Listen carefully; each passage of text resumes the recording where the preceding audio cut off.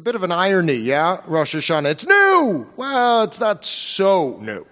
I mean, it's new for me. I got a new house. Come second day, honey tasting, hard cider. It should be a lot of fun. Apple juice, Martinelli's. We got new schools. I got a new gig. You're a great community, but it's not so new. We've been doing this for quite some time.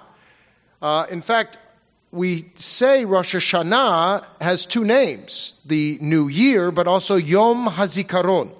It is the day of memory. So what we do in this holiday is this amazing twist, as Amy was talking about. You got to move forward. You can't be frozen. So what we do is we move forward by looking back. And so, in some sadness, I share with you this coming week is also my beloved wife's 4th yahrzeit. She passed from breast cancer. And it's difficult. It's been a hard time, and yet a beautiful time. And I wanted to share a memory that I have with her back from just a few blocks away here when I was taking Arabic at UCLA. It's a long story. I tried to get a PhD in Jewish Islamica. It didn't exist. By the way, it still doesn't exist. I'm here in front of you to say sadly so. But I want to talk about memory because I had this memory with her and I failed miserably as a partner, and maybe you guys will learn a little bit about me. I can share a little bit about memory with you, and we can all move forward as a community together. Okay? Well, I mean, what are you going to say? Okay? Okay. Good. So, Erin and I were first married. She was a professor here of comparative literature at UCLA. And, you know, sometimes they get gigs outside at other universities, and she got a chance to speak in Ann Arbor, Michigan. So I usually didn't go to these Complet Dork Fests, you know, these like critical theory, like, oh, wow, what do you think he meant? I think he... No. Okay. But Ann Arbor, okay, I couldn't wait to go. Why? Go Blue. Anybody? Michigan? Yeah, all right. So this was like, I hadn't been back in 10 years, and I was so excited. I was like, okay, we're going to have a pilgrimage with like 7 stops, all my favorite places. It was like this scratch and sniff of memory that I thought I could fuse together for her and like walk her down memory lane. Wow, was I wrong. It totally backfired. I went to the famous chapati. Anybody have a chapati? She's like, oh my God, it's like a pita with like iceberg lettuce and Thousand Island dressing. Totally crushed. The next place, I go to Red Hots for cheese fries. These were like my favorite thing ever in college. I gained 20 pounds. Meh. Finally, a Dominic's on a Friday afternoon talking philosophy and sangria. It was a crowded porch with lukewarm bug juice. So I was so caught up in trying to show her memory lane, and when she was so uninterested, sometimes this happens in couples, I just went off on my own and did my own little memory lane tour, and I was so involved in my own memory lane, guess what I missed? Her lecture. Yeah, right. So, she was furious. I was miserable. The trip was a total bust, and my nostalgia bubble went poof. Because, my friends, nostalgia is an algia. It's a sickness. It's this longing to return to some original state that was perfect. It's a false hope to return back to Eden. It's a timeless place, and it's beyond reproach. And Judaism does not look fondly on nostalgia. In fact, we celebrate eating the apple of wisdom. In fact, to say we don't want to go back to Eden. We celebrate it, and in fact, this year, right, tonight, we dip the apple in honey. We say, it was bitter, we move east, and we wrap it in sweetness and move forward through that memory. We celebrate not in spite of our trials and failures, but in fact, through them. So let's take the example in Genesis, Lot's wife. Lot's wife suffered from nostalgia. Seriously, she suffered from this case, Sodom and Gomorrah. So, yes, she only could look back. She couldn't turn around. Even, yes, it was an evil world that was destroyed, Sodom and Gomorrah. Totally evil. But it was her evil world. And that makes it felt safe for her. And she was afraid of the evil conditions that brought Sodom and Gomorrah. She was afraid of what might be after Sodom and Gomorrah. How could that come from the rubble? So she refused to budge. She was a pillar of salt, like you're talking about, refusing to move. She was literally petrified. We have this, again, I could give you cases throughout our history, but the destruction of the temple is a pretty big one. We kind of base our entire religion around it. So you can see some of the early rabbis really suffering from nostalgia. I'll give you one case of Rabbi Joshua. Joshua, gorgeous man, loved temple cultic ritual, loved the barbecue, the whole thing. And when it was destroyed and Jerusalem is in flames, he said to his mentor, Rabbi Yochanan, Oy lanu, woe to us in tears. And his mentor, Rabbi Yochanan, said, Oh, Beni, oh, my child, do not worry. We, in fact, have many ways to do this differently. And so, where Rabbi Yoshua could not look forward and lamented the past and wished it could all be rebuilt in that same exact way, Rabbi Yochanan totally transformed our tradition. He took an animal sacrifice and he turned it into a system of prayer and study, kind of what we are doing right now, a little different, but on a development. And he took a demolished center in Jerusalem and created an entirely new network of rabbis in the diaspora. Total innovator. Would work great up in Silicon Alley. And in fact, in the end of our Torah service, I'm not going to ask the choir to do it, but I think many of you can sing it. We sing this beautiful lilting song at the very end of the Torah service from the Bar Mitzvah. You can sing with me just to get in the effect. Chadesh yameinu kekedem. You may be seated, and another rabbi talks, and he's really... But that moment, in fact, from our liturgy, in the Siddur, it's the end of the Torah service, but where it comes from is Lamentations. And so what the rabbis did, Lamentations was this book at the end of the destruction of the temple. And so when you're saying Chadesh Yameinu Kekedem, where Lamentations, they're praying to look back in nostalgia to rebuild the temple, what our rabbis did would put that very line at the end of our Torah service. And to say, renew our days of old is not old, that's new. And so, in fact, there's a midrash, that's one of my favorites, that says, Chadesh yameinu kekedem. Renew our days not as old, but kekedem. Kedem means old. Kedem also is a deliciously sweet grape juice, but that's not it either. Kedem also is a direction. Chadesh yameinu as east. Renew our days just as like we were east of Eden. Renew our days after destruction so that when we realize that we have failed, that we can pick up and do it again. And so, to renew our days is not a rewind. To renew our days is in fact a slingshot. We go back in memory, we dig deep, we see our failures, and we have the innovation then to move forward, move up, to move beyond. Our shofar is meant to call us exactly to this posture. Within our soul tonight is this power. It's a pivot from a hard place, then we can grow into whom we can become. Not in spite of our labor, but through it. Rosh Hashanah is not a birthday or celebration of any innocence. It's a call to action from the depths of our past. If we use our hard memories actively, they can in fact inspire our future, be our greatest mechanisms for change. And so I do pray, Chadesh Yameinu Kekedem, not to go back old school, but to remember where we came from, and to make that change. So one of my favorite services at KI, look, trust me, I've only been here a month, so I've been to some services, but one of my favorites is the Tat Shabbat. Dan, you're rocking it. And Dan, where are you, Rabbi Dan? These guys are like, they're lightning in a bottle. I mean, it's awesome. And the kids, between the diapers flying and the kids shaking, it's amazing. And Tat Shabbat, Friday, 9 a.m., awesome. And Rabbi Carey and Rose, everybody's together. It reminded me back in San Francisco when I was a rabbi. We had Tat Shabbat too, but there was a mom who would come every Friday, religiously. I mean, yeah, it's a service, so religiously. But she came after her kids graduated preschool the next year and the next year.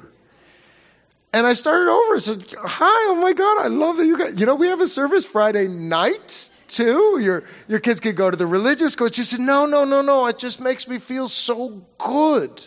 It makes me feel like a big smile, like I belong here still. She had Lot's wife's nostalgia issues. She couldn't really move out of that stage. And I couldn't help her transition in that way. And any push or pull towards that was sad.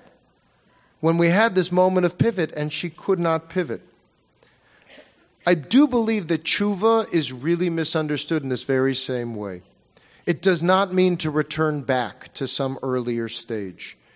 Tshuva is transformative and not progressive. It's a reflection point for our lives and the people in it. So we must iterate this pivot. You have to find some change today, not who you were only, but who you wish to be. And so you need words of inspiration. Hopefully this evening we have beautiful prayers, but your own words. And then it must have tzedakah. You must follow your change with righteous actions so that it's not just about us. It's about the great us. This is actually why I like Aleinu. I don't always say us. Us means all of us, and I do mean that. Because we got to believe in our future and our power to change as much as we believe in our glorious past. Our services tonight, it's beautiful. All the pageantry. This could be a greatest hits of nostalgia, or it could be a blessing to change our own destinies. Because if we just gather for reunion, trip down memory lane, we've mistaken Yom HaZikaron, this day of memory, as a memorial day. And this is like a grand parade. Because our ancient melodies inspire reflection, but they must lead to some action. We have 10 days to figure out how to set that plan. We can't inhabit a shtetl world and still feel authentic in our Judaism. This year they did Fiddler on the Roof in Yiddish. They actually changed the 60s musical and they did it in Yiddish. Okay, that's nice, but it feels like a snow dome of nostalgia to me.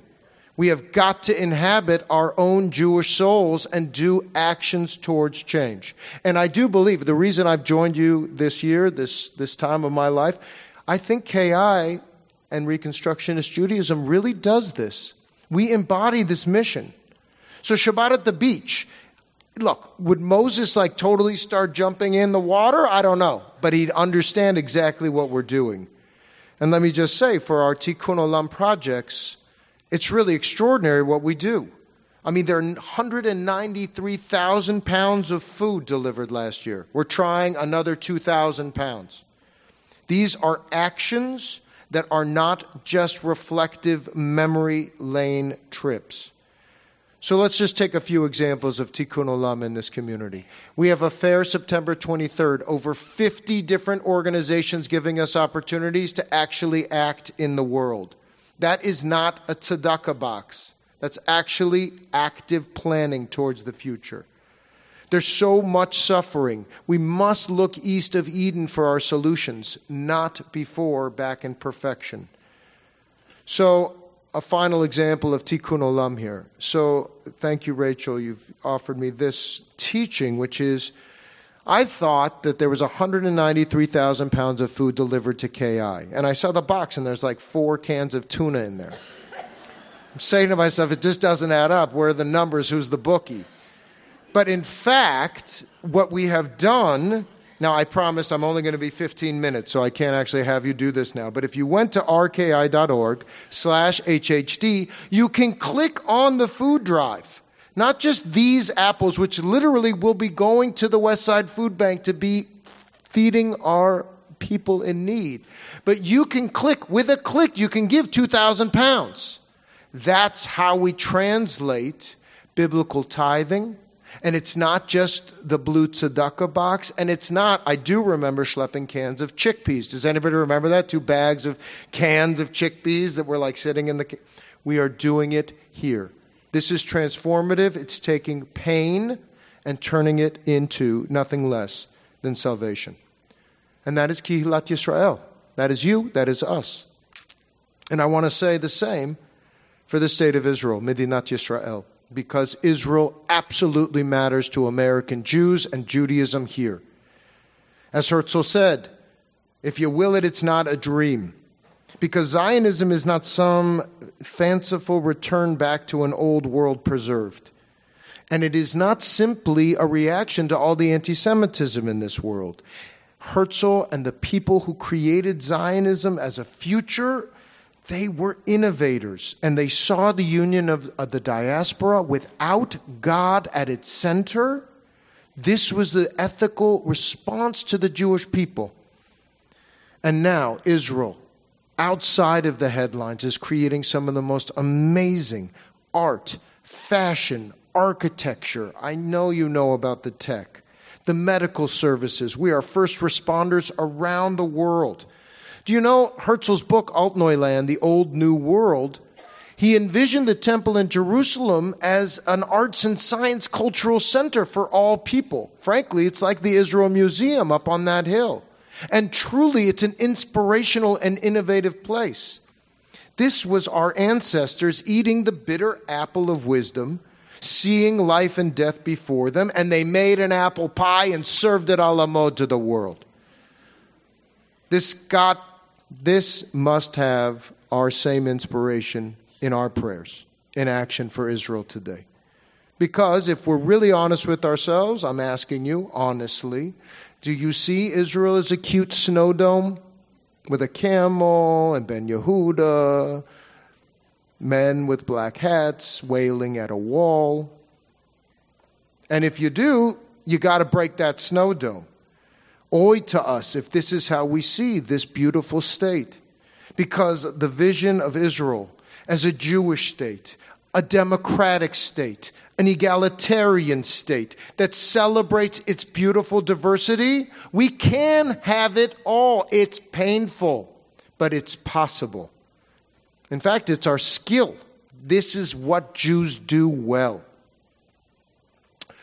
So, we've talked social action, I've talked preschool. You know, I love the shul. It's got great stuff.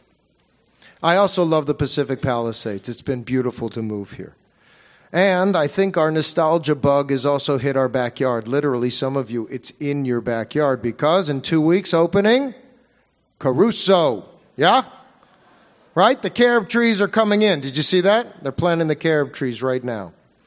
So, last month on Sunset, there's this poster. The guy, do you remember this? The poster on Sunset? The guy's in the Chevy. It was totally authentic. What was the tagline? Be nostalgic for the future. Oi. It may be fabulous marketing, but it's totally oxymoronic. You cannot be nostalgic for the future.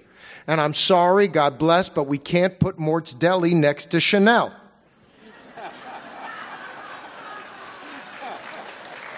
It's nice. They're going to have a soup. I heard they're going to have a soup named after Mort. God bless.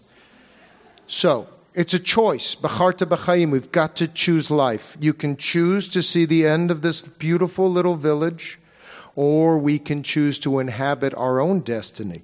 We can use our great past. We have 3 generational Jews and people living in the Palisades who know the past and can inhabit this new collective with our children and have a love of social action, memories filled with life. It can be a blessing, Caruso. That's up to us. We've got to own it. We've got to shape it for the world we choose to endow, not just for our kids, but really our children's children, as so many of you have shown me in these last weeks. So I want to conclude all the way back to my beautiful wife from UCLA and my failed college reunion. Because, look, I didn't go back for like 12 years. It was like really traumatizing. But last year, I took my boys, Nathan and Theo, back to Michigan. And I told them, actually describing my epic fail, it's going to be like, oh my God, can you believe it? I started High Holidays and I botched the shofar blowing, but then it's the same kind of feeling. I told them my misery, and they kind of shared in that with me, and it was another mama story, and we actually went to some of those other places, and the cheese fries were much better. I introduced Theo to Frank's hot sauce. Didn't love it, but it was good. And you know what? There's an entirely new biotech center that is transformative, that lit my son Nathan's eyes up. It didn't exist when I was there. So he was maybe curious about my past, but not so much, but it was a totally transformed experience, and I could go back. They actually watched the football game. I don't remember watching one football game in 4 years then.